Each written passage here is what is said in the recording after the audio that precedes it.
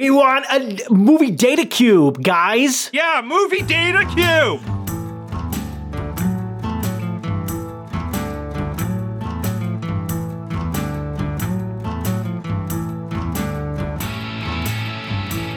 It's November 29, 2023, and this is Rare Encounter number 171. And doing the double barrel breakfast, I'm Abel Kirby. And chaining up my tires, I'm Cold Acid. Jeez, you got smacked with the snow, I heard. Yeah, the white shit's finally arrived. I was joking. It snowed so much you could get trapped in your car. They got to make a car where the doors open inward, so you don't get stuck if you have to sleep in there, like if you're homeless. Hold on, that would work the other way, because then with all the snow, you wouldn't be able to get out. No, if the doors open out... So instead, no, the doors do open out. If the doors open in, then you can get into the vehicle, so you won't freeze to death, but you'll starve to death because all the snow will come back, and you won't be able to open the doors. But no, it's if the doors open inward, then they can't snow you in. You can always open the door. It's like if you have a cabin and it's way up north, if the door opens outward, you can get stuck because you'll never be able to get the door open. If the door opens inward, at least you can dig a tunnel out. You know what I mean? I don't know. So, but you got to get a car. If you're homeless, you need a car where the doors open in. That's all I'm trying to say. Yeah, I don't know. I think it's a great idea. They make doors that open up, right? Why can't you make doors that open in? Hey, why don't we make doors that open down? Can the car just have an ejection seat and we can fly out of there? Okay, I will agree to that. Ejection seats are pretty fucking awesome. Wow. There's been some crazy happenings. No snow in Ohio, maybe a couple of flurries, but it's coming. It'll get you too. Oh, it's been cold. It did snow a little earlier this year, but it's you can feel it. It's coming. People are still driving like it's summertime here. Fucking idiots. Yeah. Well, I've been enjoying this tiny warm spell today by going out, and I actually was around town a little bit. I actually had breakfast at a local, that's not really a local thing. It's a chain called Bob Evans. Have you ever heard of that? Never heard of him. But yeah, it's just a restaurant like a Denny's kind of thing. And anyway, so I got my eggs, whatever, and I go outside. And right as I'm walking out the door, you know what I see standing right by the doorway? This old guy comes around the corner and he takes out 2 cigarettes, double barrel, and lights them both. And he's just smoking 2 at the same time. He's in Flavour Country. He's in Flavour Country. They must have been, what do you think was the most flavorful cigarette? Was it Campbell's? I don't know. A Winston. I don't know. They're Winstons, because Winston tastes good like a cigarette should. That must have been what it was. No, I've never seen that. I've never seen someone actually double barrel. I've heard the joke before, right? But just seeing someone casually do that in the middle of the morning was a little bit, it was an interesting time. Filtered. He needed his fix. He needed his nicks. Baron Spud the Mighty said filtered or not. I think they were filtered. Maybe that's why he had 2. Maybe. So, double barrel mornings, man. Oh, yeah. Yeah. It's been a kind of crazy week. I just want to say we're 2 for 2 right now. 2 for 2 on Rare Encounter. That is 2 shows and 2 cars exploding on show day. Yep, absolutely. What exploded this time? Where? In Ohio, in a town called Hillsboro today, they had an auto shop that just exploded. They were working on a car and the car blew up. And I mean, it blew up. Like, hold on. This is news to me. Yeah, I know. I'm breaking it on the show. This was earlier today. Did it just explode?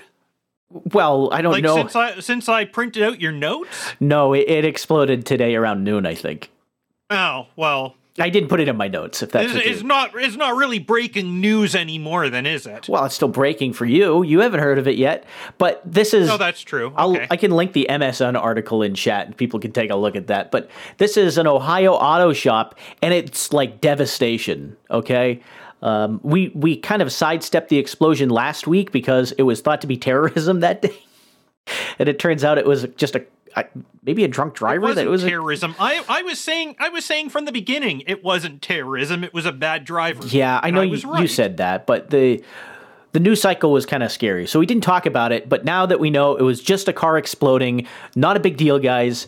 We can bring that up. Not a big deal. Just a couple of people dead. No, nothing to see here.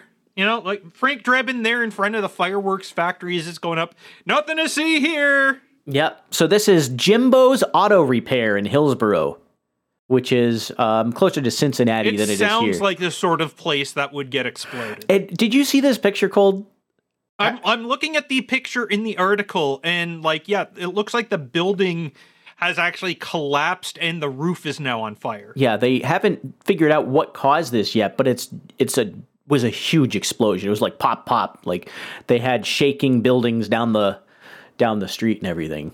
It was very, very it's sudden and unexplained, and everyone wants to know if it's an electric vehicle or not, or what's going on that makes the cars explode these days. Yeah, somebody probably was like holding like the battery cells apart with a screwdriver and then accidentally let go. It's the demon battery pack, is what you're saying. Exactly. Mr. Fission. You don't want that. Get Mr. Fusion. Yeah. Well, we hope Jimbo is okay after this. I do think some people died in that, so I don't want to make too much. 3 people apparently died. Yeah, I don't know if and Jimbo. The 4th still in hospital. We don't know if Jimbo's okay or not, but we'll find out. We're praying for you, Jimbo. We're holding it up for you, Jimbo. We think you'll pull through.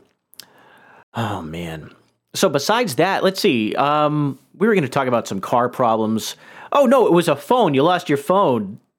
Yeah, I lost my phone. I mean, like, I knew where it was in a general sense. It was in the Rogue. Yep.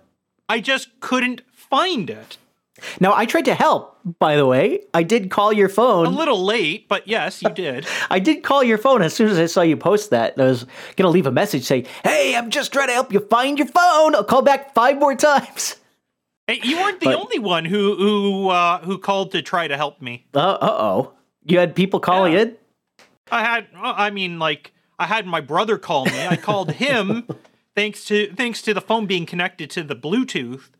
But because it was on vibrate, I couldn't like tell where the phone really was when he called. Oh, jeez. And Carolyn Blaney tried as well. Oh, wow.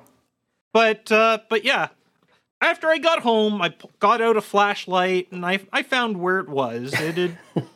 So where was it? Where was it? I'm in suspense.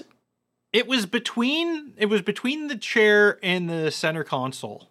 Okay, yeah. Likely place. Right at the bottom, like tucked between like the adjustment rail and the center hump. You know, they make a car chair like a filler for that gap that you can put in and it stops things from falling in. Have you ever seen those? No, I haven't. Sounds like it would be useful to have as like a standard fucking feature. Yeah, it's called a seat gap filler. I've seen the infomercials for this. Drop Stop is the name of one of the products. Yeah, normally I don't have this problem because normally my phone goes in the cup holder. I see. Yeah. What else is going on? We're going to talk about data cubes. I got a rundown. Let's see. I have Don't Forget the Crock and Penis. I've got that. That's in my notes. Yeah. We get double barrel. We need to talk about data cubes at some point. I've been having node problems for the show. I got that fixed. That's all I'll say about it. SD cards. Dwarves. I'm interested in this well-touched butt, though, that you have in your notes. All right, let's start. Right with the well-touched butt. Found today in a thrift store. The only picture I have. I didn't buy it. No, it wasn't. Oh, you should have bought it. I know. I was going to talk about it on the show. I just took a picture of it. And if you know what you could have done? If you'd bought it, you could rub the butt for good luck every morning. This is an Olympic class butt. It's ready for rubbing. No, this. Yeah, I mean, like. Let me describe this for the listeners. This is a little statuette of an Olympian about to throw a discus, and it was from the 1990s Olympics. Not 90s, but it was one of the Olympics in the 90s. I can't remember the year.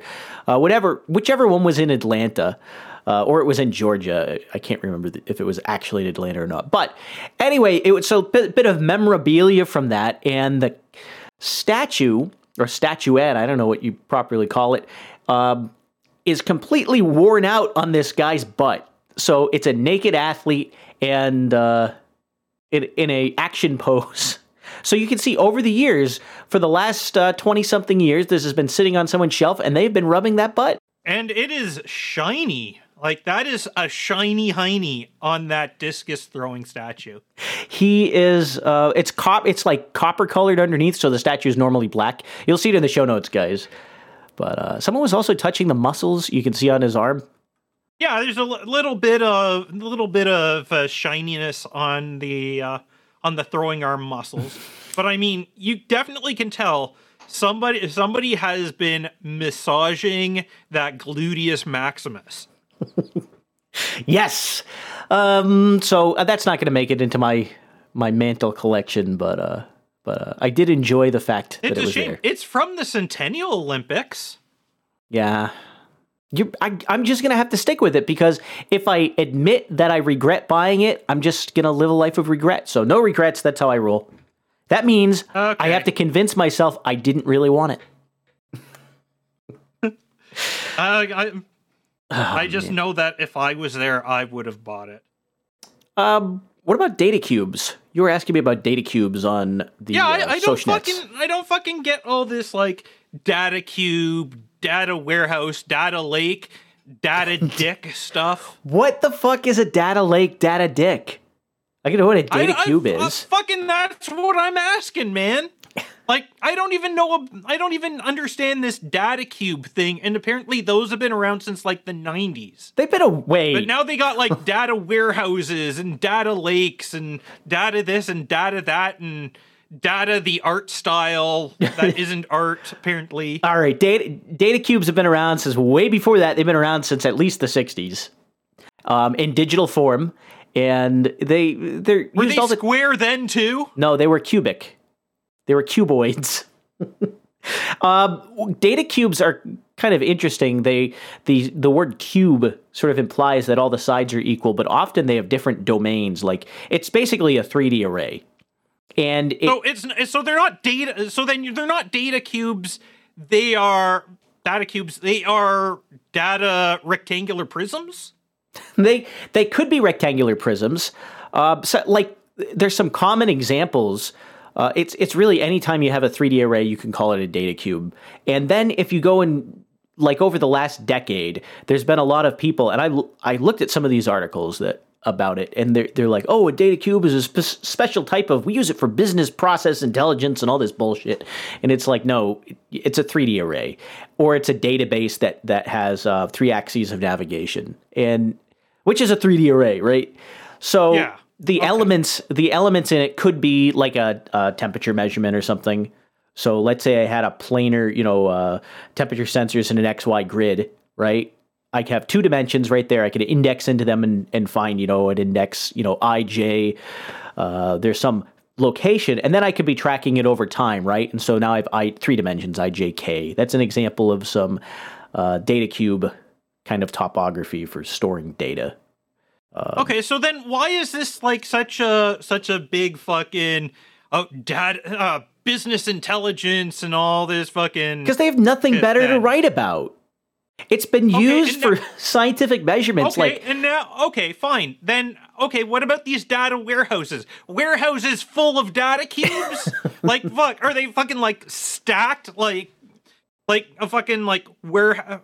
Like an Amazon distribution center, but it's all fucking arrays? I guess. I mean, even the stuff they claim is like, oh, here's the special stuff we do with data cubes. It's when we have a big multi-dimensional data set and we can only load a part of it in memory at a time. But even that they were doing back in the 60s. Like, you're reading from tape, dude. We stored data cubes on tape. I didn't personally, obviously, but it was done, right? So all of this novel shit they're claiming, like, this is all old hat. at least in the scientific sector. So whatever. So all of this shit is shit that can just be done with a fucking SQL database, essentially. You could do it in anything. It's just a 3D array. Man, why do they have to make it so complicated then? Because they have nothing to write about. They have nothing. I'll give them something to write about. Yeah, it's very, very common to get 3, 4, as soon as, like if you're working with electromagnetic waves, like I often do, you end up with, we'll have a dimension for different polarization directions. We'll have dimensions for motion and linear motion, rotational motion. You can end up taking a physical object and making measurements of it that map into like 4 or 5D space. And not that you actually think about things in 4 or 5D space. It's just some of the dimensions are time, some of the dimensions are rotation about an axis. But you end up with really overdetermined systems that way. Like you realize that some of those points are redundant. But when you go and you measure, from it exposes a bunch of systematic errors if you have overdetermined systems and you try and analyze them. You'll realize, I tested. This combination of inputs should give me the same output as this other combination of inputs, right? You assume that these things are going to happen, and you find out they're a little different, and so analyzing those differences can be very informative. Can we have data quaternions? Yeah, but quaternions are a little different. Those are that's a extension of the complex plane. Data hypercubes. Yes, data hypercubes.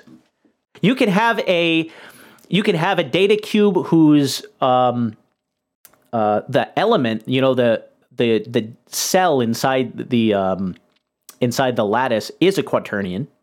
There's no problem with that. Okay. Like, let's say I wanted to represent a bunch of points as quaternions. When you go past the hypercube, the tesseract, what do you go to then? What's the next one up? The bar. That's where I go to. Like the drinking bar? Yeah. Yes.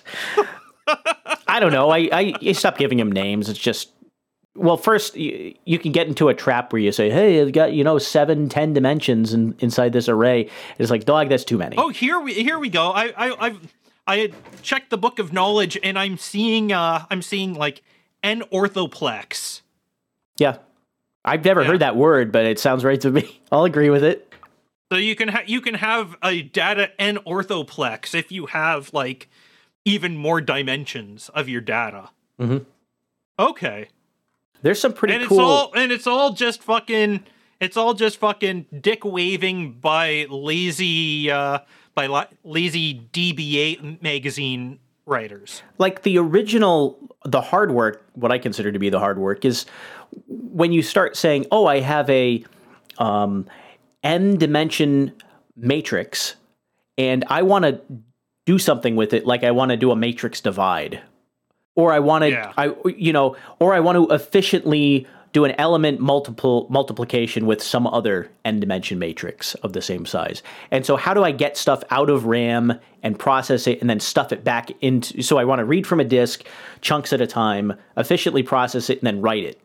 Those kinds of algorithms were pretty interesting, but I think they were all figured out like in the 70s and 80s, like when the first BLASs were made. Because that was the whole point of a BLAS.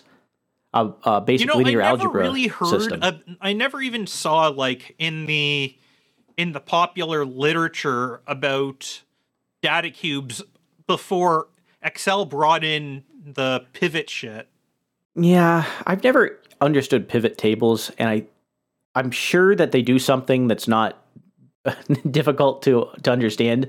I've just never paid attention to it. Those again were essentially like a 3-dimensional table. A pivot and that you table. Just had like some special UI features in Excel so that you can like rotate around this 3D table in like a 2D spreadsheet. Okay. Yeah, I knew it was the trade name for something that would otherwise be, something you could do in any, if you're writing code, you could do it yourself. Like it's not something special. It's a trade name for something, but never really knew what it was until now. Okay. Okay, so now we've lost the audience. Yeah. Do we know? I know that knowing is half the battle, but I think we've lost. Okay. Yeah, go write some Fortran, and it'll all make sense. Fortran? Dude, I have COBOL books on my bookshelf. I should try writing COBOL. COBOL? Yeah. And then I could work for a bank. One of my first, I never did COBOL. I have done Fortran professionally, and it was basically, here's a bunch of Fortran scripts you've been using since the 80s. Convert them to MATLAB for us. Rewrite them in MATLAB. And that was, hey, intern. Go do this shit for us. Oh, man. So it would have been Fortran 77. It was probably written in then. Not even Fortran 90. It was a mix. Some of it was Fortran. I actually should say some of it was Tickle also. I'm trying to remember what if I ever knew what version that was. Control language. Yeah, it was.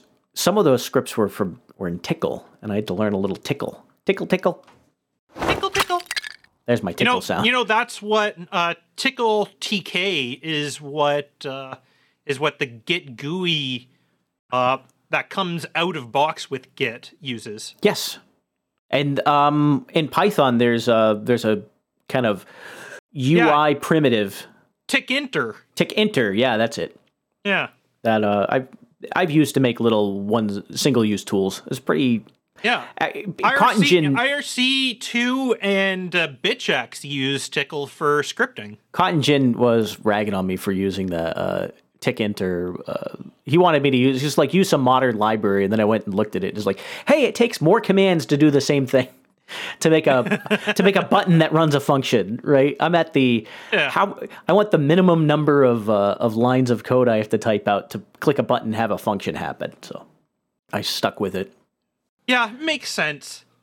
Let's see. We've got. I tried eons ago, like in a past life, essentially, doing some GUI stuff in Perl, and that again was using TK. Mm-hmm. And it was sensible. Me trying to do anything with Tickle, not so much. And yet I can wrap my head around Rex, which is essentially a cruftier IBM equivalent of Tickle. God, just rolling his eyes in chat. He says, "Interesting." Yeah. Oh well. Wow, we are nerding it up. Let's switch topics. Okay, well, I have a couple topics which are even worse, so maybe we'll skip those for now. We can do bad CGI Gator movie. Yeah. All right, let's hit up this film. Did you see this trailer? No, I didn't watch the trailer yet. Oh, do you want to watch it? Why don't you play it in the background while I talk about it? Just dim the volume a little bit. There you go. So this is Bad CGI Gator is the name of the movie, and it's a kind of comedy horror movie set where it's like some college students, they got the Airbnb for the summer vacation, and it's like they throw like their MacBook in the water or some shit in it. Yes, exactly. And they turn a gator into a bad CG gator. We got Chad's and Stacy's. They're so hateable. It's awesome. And free. Cheers to Gen Z. Yeah, cheers to Gen Z, guys. And but they're sexy plans. Yep, there goes the laptop into the lake. Hey, let's go get drunk and try to have some fun, huh? Yeah, and it has a reptile dysfunction. Yeah, and this gator comes out, and the gator is bad CGI. Okay, I'm done. And bad sound effects, too. Yep. It just eats them all. It's fucking awesome. I wonder if we get to see the titties at all. Oh, I'm sure. It's flying! Yes, it's a flying alligator. Regular alligator stuff, just it's floating just like through the air, circling the corpse of our best friend. My fucking SEAL Team 6, bro. This guy too. He's too much. He's got a fucking katana. Yes. Oh my god. It's definitely the kind of movie where you cheer for the alligator. Yeah. Chance. Low quality monster. throwing an arm. It's gotten even bigger. It just gets bigger and bigger and bigger. Yeah. closing the blinds is all it takes to like save yourself. Apparently. Yeah, I'm down with this movie. Please tell me this is they are actually making this. This isn't just a joke trailer. No, this is 2023. This movie is. I put it in my notes like 2 weeks ago. I'm trying to find out if it's out yet or not because I can't remember what the release date is. But yeah, it's a real movie. Rating. This is the sort of shit that I'd grab for my uncle to watch because he loves the B movie to Z movie stuff. Apparently it came out November 24? I'm having trouble getting the truth out of IMDb, which is a website that used to be good, but now has to load so many bullshit elements, you can't even see what date a movie's coming out. Because it wants you to show... That's also because they fucking hide all the information unless you pay Amazon money for it. Yeah. Instead, they want to tell me about perfect power couples and the top 10 most popular Indian stars of 2023. Guys... We don't care about that shit. The name is like the movie database. Database, you fuckers at Amazon. Yeah, give us the data. We want a movie data cube, guys. Yeah, movie data cube. This is November 24 is when it released, so it actually November 20. Okay, released on Friday. Awesome. So have to get this for my uncle. Yeah, maybe that'll be his Christmas gift. 6 college grads on spring break at a cabin, and this unknowingly turns a lurking alligator into the dreaded and insatiable bad CGI gator. They just lean into it. I like it. It's a movie that's long overdue. Yes. Okay. So I got some screenshots of that. I put inside the show notes, which were basically my favorite screenshots from the trailer. Excellent. Let's see. What do you got for stories? There was an interview that went onto the internet just recently. Okay.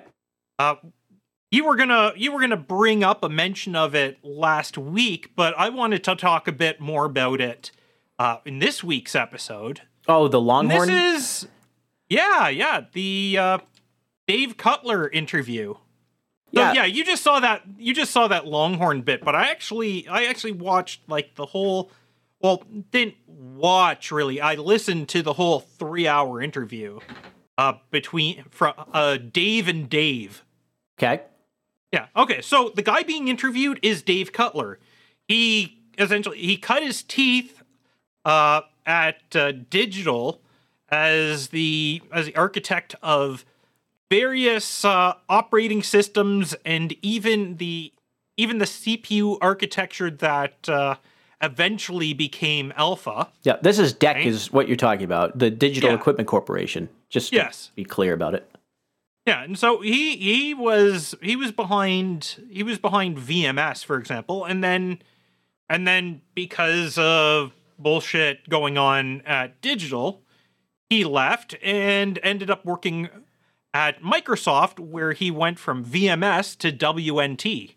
Mm-hmm. Note that the initials for Windows NT are each letter of VMS plus 1. Oh no! Although that's just a coincidence. That's what they say. But yeah, he was the guy who came up with the design of Windows NT, and there's a lot of VMS-isms in there once you know it. Do you know what the NT stands for? I'm curious. New technology. New technology. Yes. Now the other guy, the interviewer, he's also Dave, except he's Dave Plummer, who's a former Microsoftie. Now Cutler, he's 81 years old, and he still goes to work every day at Microsoft. And he's been like not just on Windows, he's worked on Xbox and he's working these days on Azure stuff. Mm-hmm. Dave Plummer was the guy who created the Task Manager and ported Space Cadet Pinball to Windows NT. Yeah, like the section of the interview that I saw, which was the one it was in my notes some weeks ago and we never got to it. He was talking about the first time they got 64-bit commands running at Microsoft for a 64-bit. They wanted to be able to run 32 or 64-bit programs on a 64-bit architecture. Yeah. And I guess they were doing that for server. I'm trying to remember exactly how the story went, but he had this great story. So essentially, what it was is like before Windows XP came out, they had already forked the code for what would become Server 2003, right? And it was going great because it was still being run the way that that Cutler had always run the development team for the NT kernel, whereas the XP stuff was just shitting everything up with security problems left and right. Not just security problem. Yeah. When we finished Windows 2000, Windows 2000 was done on the same code base as, the workstation and the server were the same code base. So we went off to plan the next system. And the guy that's going to do the workstation is Chris Jones. And the guys that are planning the server is Dave Thompson's group. And they come back and say, Thompson says it's going to take 3 years for us to do the next server version. And Chris says, oh, I can't live with that. He says, consumers don't expect the quality that the server people do. We can do it in a year and a half. So we said, well, we can't do that, right? So thereupon, we split the code base. The server went one way, and the consumer vision went the other way. It wasn't long before the consumer software hardly would build and hardly would run. In the meantime, the server branch, we fixed a whole bunch of security problems. Right. A whole bunch. And we might even done some security update, but there was a lot of stuff that went into the server effort to fix security bugs. And none of that stuff was fixed in the other one.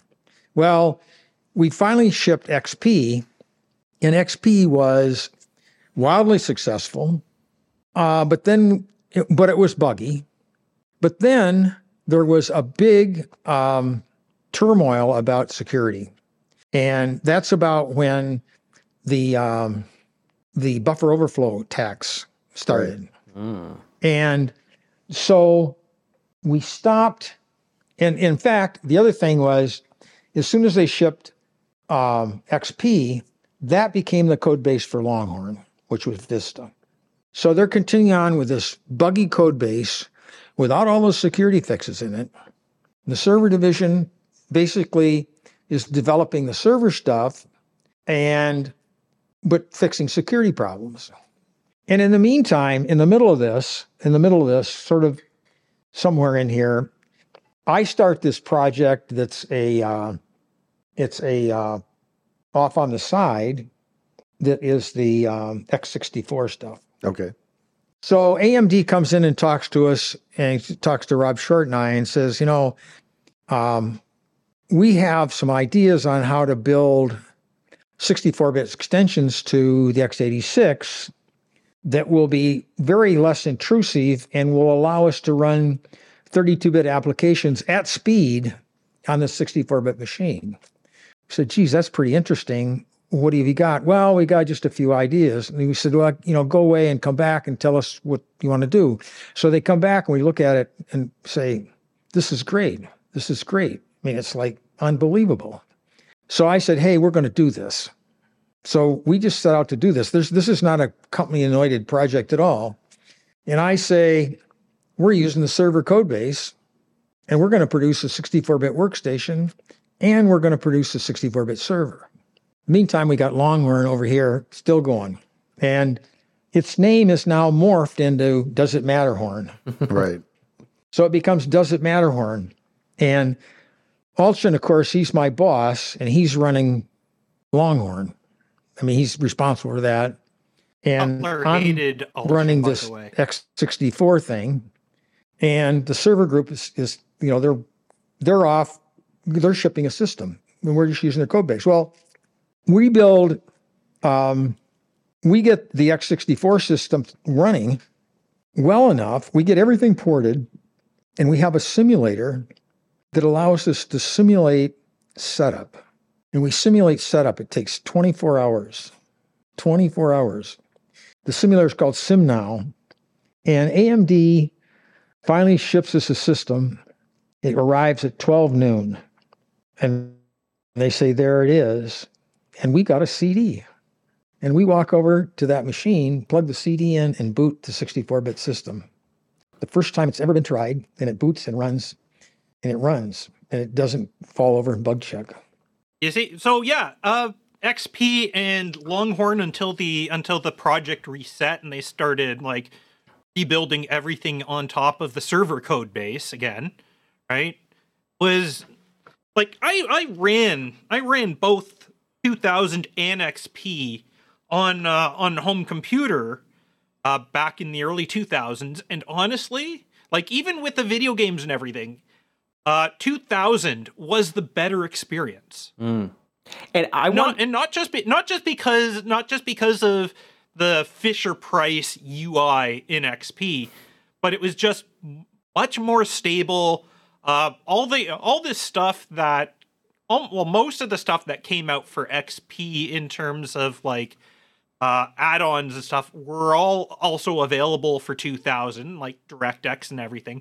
And it was just a much more stable platform. And so it's not so surprising that the XP and original Longhorn code base was essentially given up and they just brought over what did work, right? I just want to point out, he said it took 24 hours to run. It took 24 hours to run the setup. Yeah, but that's on the simulator. That's right? Cold Acid. That's about 19 minutes in Microsoft time. That's what I'm trying to say. Well, I mean that's like 19 minutes to an hour in real time. When you're running a simulator for a much wider processor on a smaller one, right? Things are definitely going to be slower. Imagine trying to simulate an 8086 on a Z80 chip, right? That's essentially what was going on there.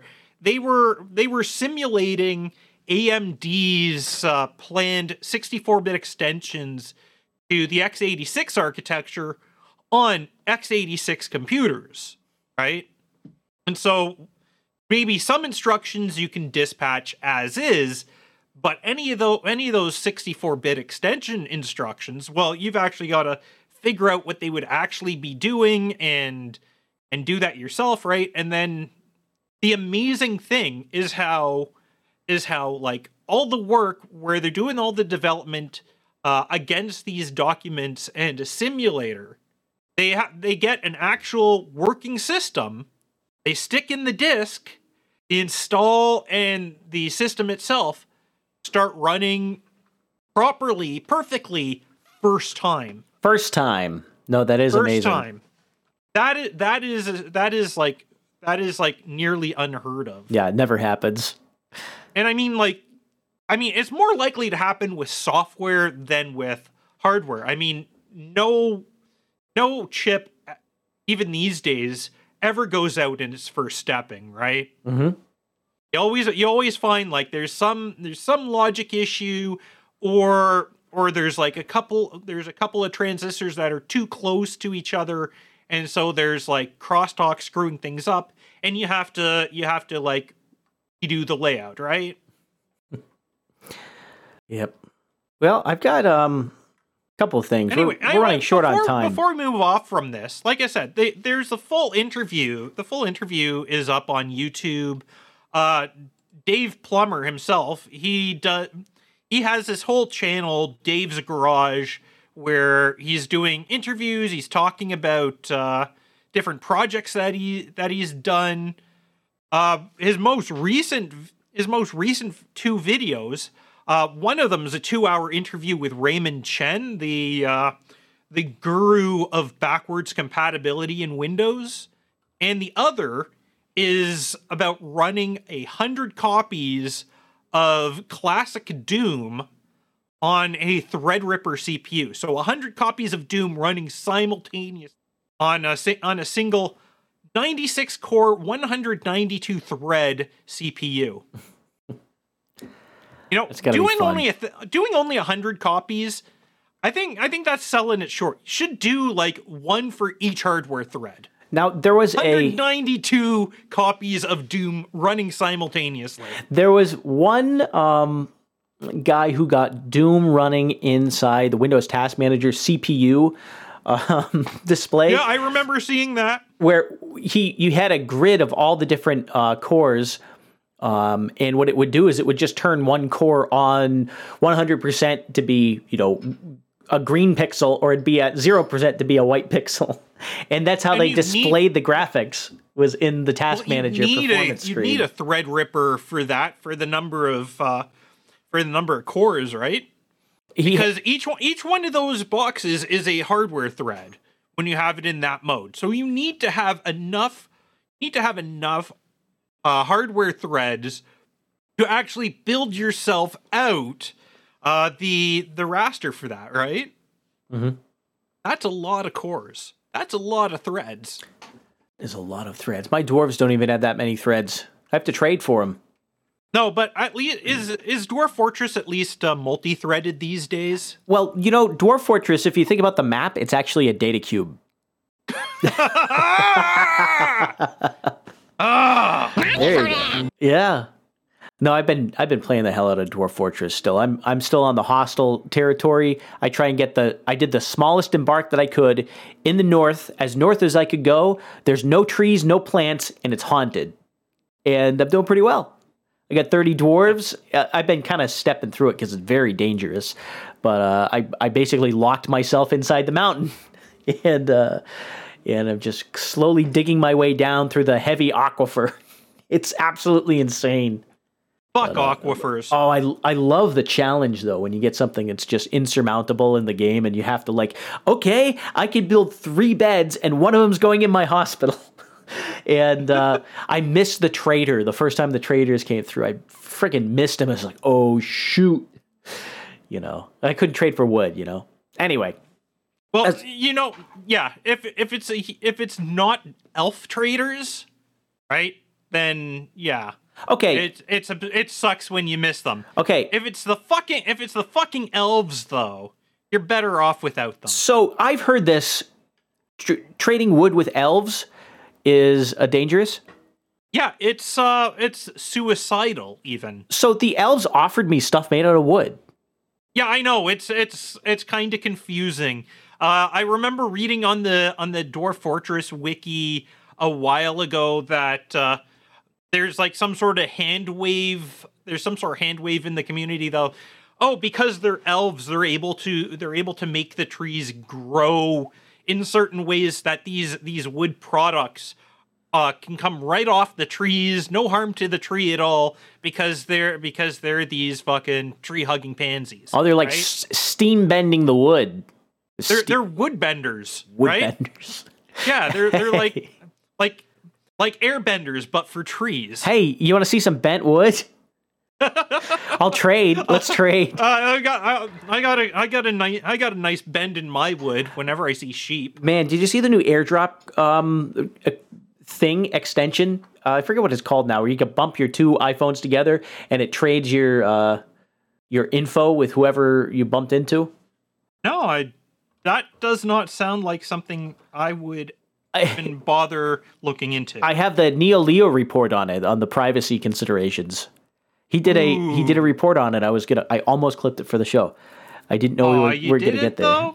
Well, it was all Apple shit. I was like, yeah, okay, fair enough. Yeah, fuck Apple. And it's the new iPhone. It's not applicable to anything I own. So, but yeah, and in the report he points out, there's some hysteria over this, but it doesn't automatically send your contact info to anybody. You have to click accept. It's otherwise you have to go back to the old-fashioned way of trading, of using airdrop instead of bumping your phones and trading. I can't remember what the damn feature's called now, but you have to go back to the old-fashioned way where you take a picture of your dick and you send it to everyone on the bus. Okay, well that's the old way you do it. Okay, well, speaking of wooden dicks, there was another story that we bumped from last week about a guy named Johnson and a little bit of work on his Johnson. No. All right, we're not gonna have time for I Spy. It's gonna get bumped. We'll have to. Okay, we're bumping I Spy again. We gotta get this one though, man. We gotta get this one. Okay, we're gonna start just so we know. Encounter 172. We're gonna start with I Spy because this is a game that has gotten so stale. It was funny 4 weeks ago when we were talking about doing it, and it's not even funny anymore. So we got to get it out of the hopper. All right. I mean, we can go a little long. I mean, we had some. No, I gotta get out of here as soon as we get to the end of this. Again? Okay. Yep. Okay. Penis shock therapy. That's what we're talking about on Rare Encounter. Air horn, air horn, air horn. What are you doing there with the drops? That was because I was on my game show soundboard because I was going to do a game. And I hit those drops and the buttons were different. Sorry. Okay. Moving on. Tech mogul Brian Johnson undergoes shock therapy on his ding-dong. That's the story that's been bumped, probably for good reason. I'm not sure I like talking about this. I don't know. It's definitely a Rare Encounter sort of thing. Now, it's Cold Acid specifically told me, don't forget the crock and the penis before we started the show. So I did include it in the show. I even took the quotes out again.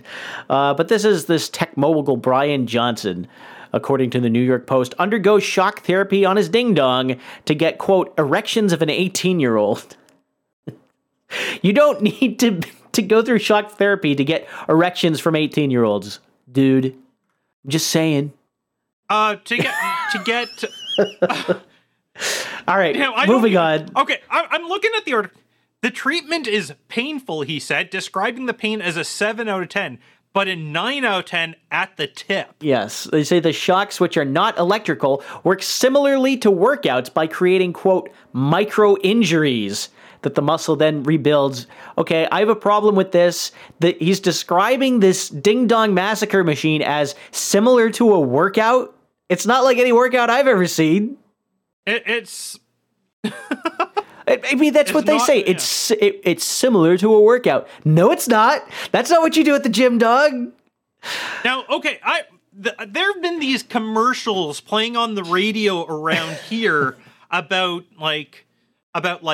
boosting your dick power, right? Oh, super male vitality. No, it's not. It's not that. It's like they get rid of blockages in your dick's blood sponge by God. like using ultrasound or something. That sounds like a euphemism or for some other kind of treatment. Is this in a strip mall? It's like they're saying like acoustic wave technology, and it's like it will clear out blots or with the like blood clots in that spongy material that gets hard when it gets full of blood. Yeah, we're gonna vibe your ding dong till you come. That's what I heard. Yeah. Well, from what I hear on the commercials, it sounds like they're giving your dick an ultrasound. Okay.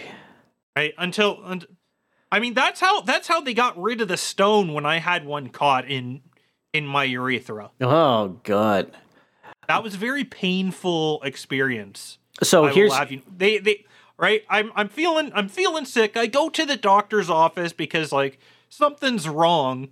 Right. I nearly pass out in the bathroom there and taken to a hospital in an ambulance from the doctor's office. Jeez. Right. Clutching my rod the whole way. Right. It's the best ambulance ride. I fell over and I was like puking from the pain. Yes. I've never puked from pain, but I understand how that feels because I've almost puked from pain. Like I'm just saying this, and like you are vicariously experiencing it, right? I've had when you see a video of a guy who gets hit in the nuts, like you just like grab your own like Yes. Yeah, it wasn't a pleasant experience, but Yeah, that's essentially what they did. They use ultrasound to see like what's going on in there, and that ended up like vibrating the stone apart. There's this technology, I'm reading from the article. You have a wand. So, okay, you have a wand and you sit in a chair and the technician uses the wand and basically shocks your penis through acoustic technology, Johnson explained. You have maybe a wand. Maybe it's the same thing or very similar, except I don't think it was a wand. I don't think, like, using a wand, that sounds kind of gay. Yeah, it's... First he says you have a wand, and then the technician uses the wand. So, does he have his own wand? You just wanding each other? Maybe.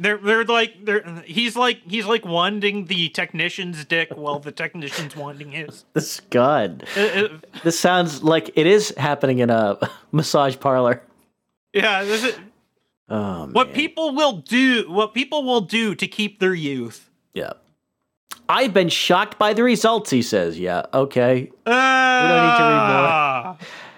All right, there's your, remember, don't forget the crock and the penis. We did both the crock and the penis. Yeah. Too bad there's no movie called Bad CGI Ding Dong. What do you mean too bad? Thank God, more like. That would be the obvious porn parody. Bad CGI Ding Dong. And it's not a CGI penis. It's like the snack. The snack. It's a Subway sandwich. No, like you ever heard? There's like a snack called. No, Ding I know. Dong. Yeah, it's like the Swiss roll kind of thing. No, ding dongs. Those are circular cakes. Yeah. I guess they're cylinders. Really, they're squat cylinders. They're right squat cylinders. Can we get more specific? At least we know what they're shaped like. Yep. Okay. I think the right part means that all of the triangles point out. Is that it? If you had a ding dong, I don't know, but if you have a ding dong and the triangles point in, I'm not planning on wanding one anytime soon. If you have your ding dong and the triangles point in, call a doctor. Doc, my triangles are backwards. I need to flip my normals. Doctor, give me the news. Dr. Fong! I got a bad case of reverse triangles. Dr. Fong, help me! My shading's backwards. I'm shaded on the inside. Oh, God, we are such nerds. Let's do some podcasts and get out of here. Yeah. Hog Story, podcast rundown. On Rare Encounter, Hog Story with John and Carolyn had their episode 379 on Monday. Octorinos was the name of that. And they had actually an interesting discussion about barrios. Did you hear that? The barrio business? Sabarios. I saw a sign for the pizza barrio. I drove by a sign for Sabarios today, and I thought about that. Just so you know, it's infectious. But I was thinking, in American Idiot, the Green Day album that apparently I like and no one else in the world does. I did say I don't like it. I just think it wasn't as good as Dookie. And it was a real changing moment for them. What I'm saying is, in the Barrio Mystery, okay, that album gave us a little nugget, a little clue that's been missing. So we have a couple instances of Barrio. You know, Rob Thomas was talking about Barrio, okay? Green Day gives us a little clue because in that album, he says, we're back in the Barrio, and to you and me, that's Jingletown. So now we know the Barrio is Jingletown. Jingletown. Okay. Do you know what Jingletown means? Because I have no fucking idea. A village where you like jingle your balls. It sounds like the Barrio is where Santa lives. Yeah. Santa in the Barrio. Behind the Schemes also didn't have an episode, but there was something I wanted to mention. Boobery was doing music, but he wasn't just doing music. He was doing videos of music where he would play music, and there was a video of him on Value for Value, and it was working in Podverse. Cool. Like it was a video stream that was boost enabled, and I boosted it, and it worked. It was pretty fucking awesome. Nice. That does sound pretty cool. So they've been busy. I didn't see an episode, though. I think they were supposed to have Sir Seat Sitter on, too.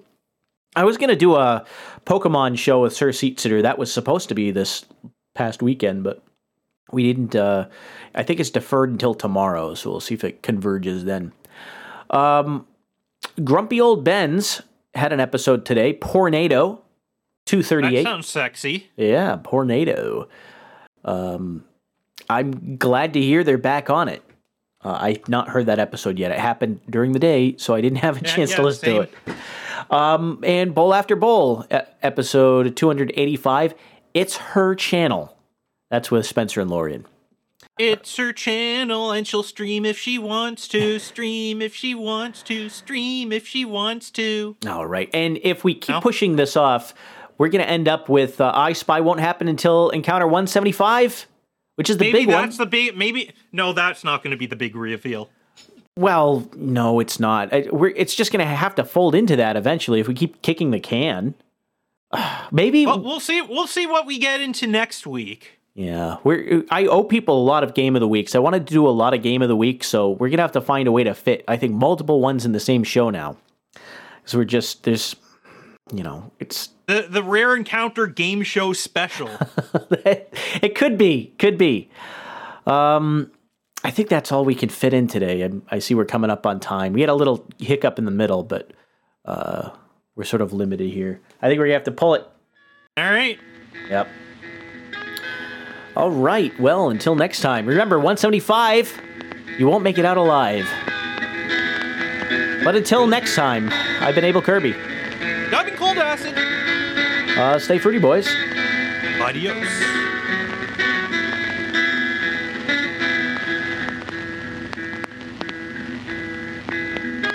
I had a good woman,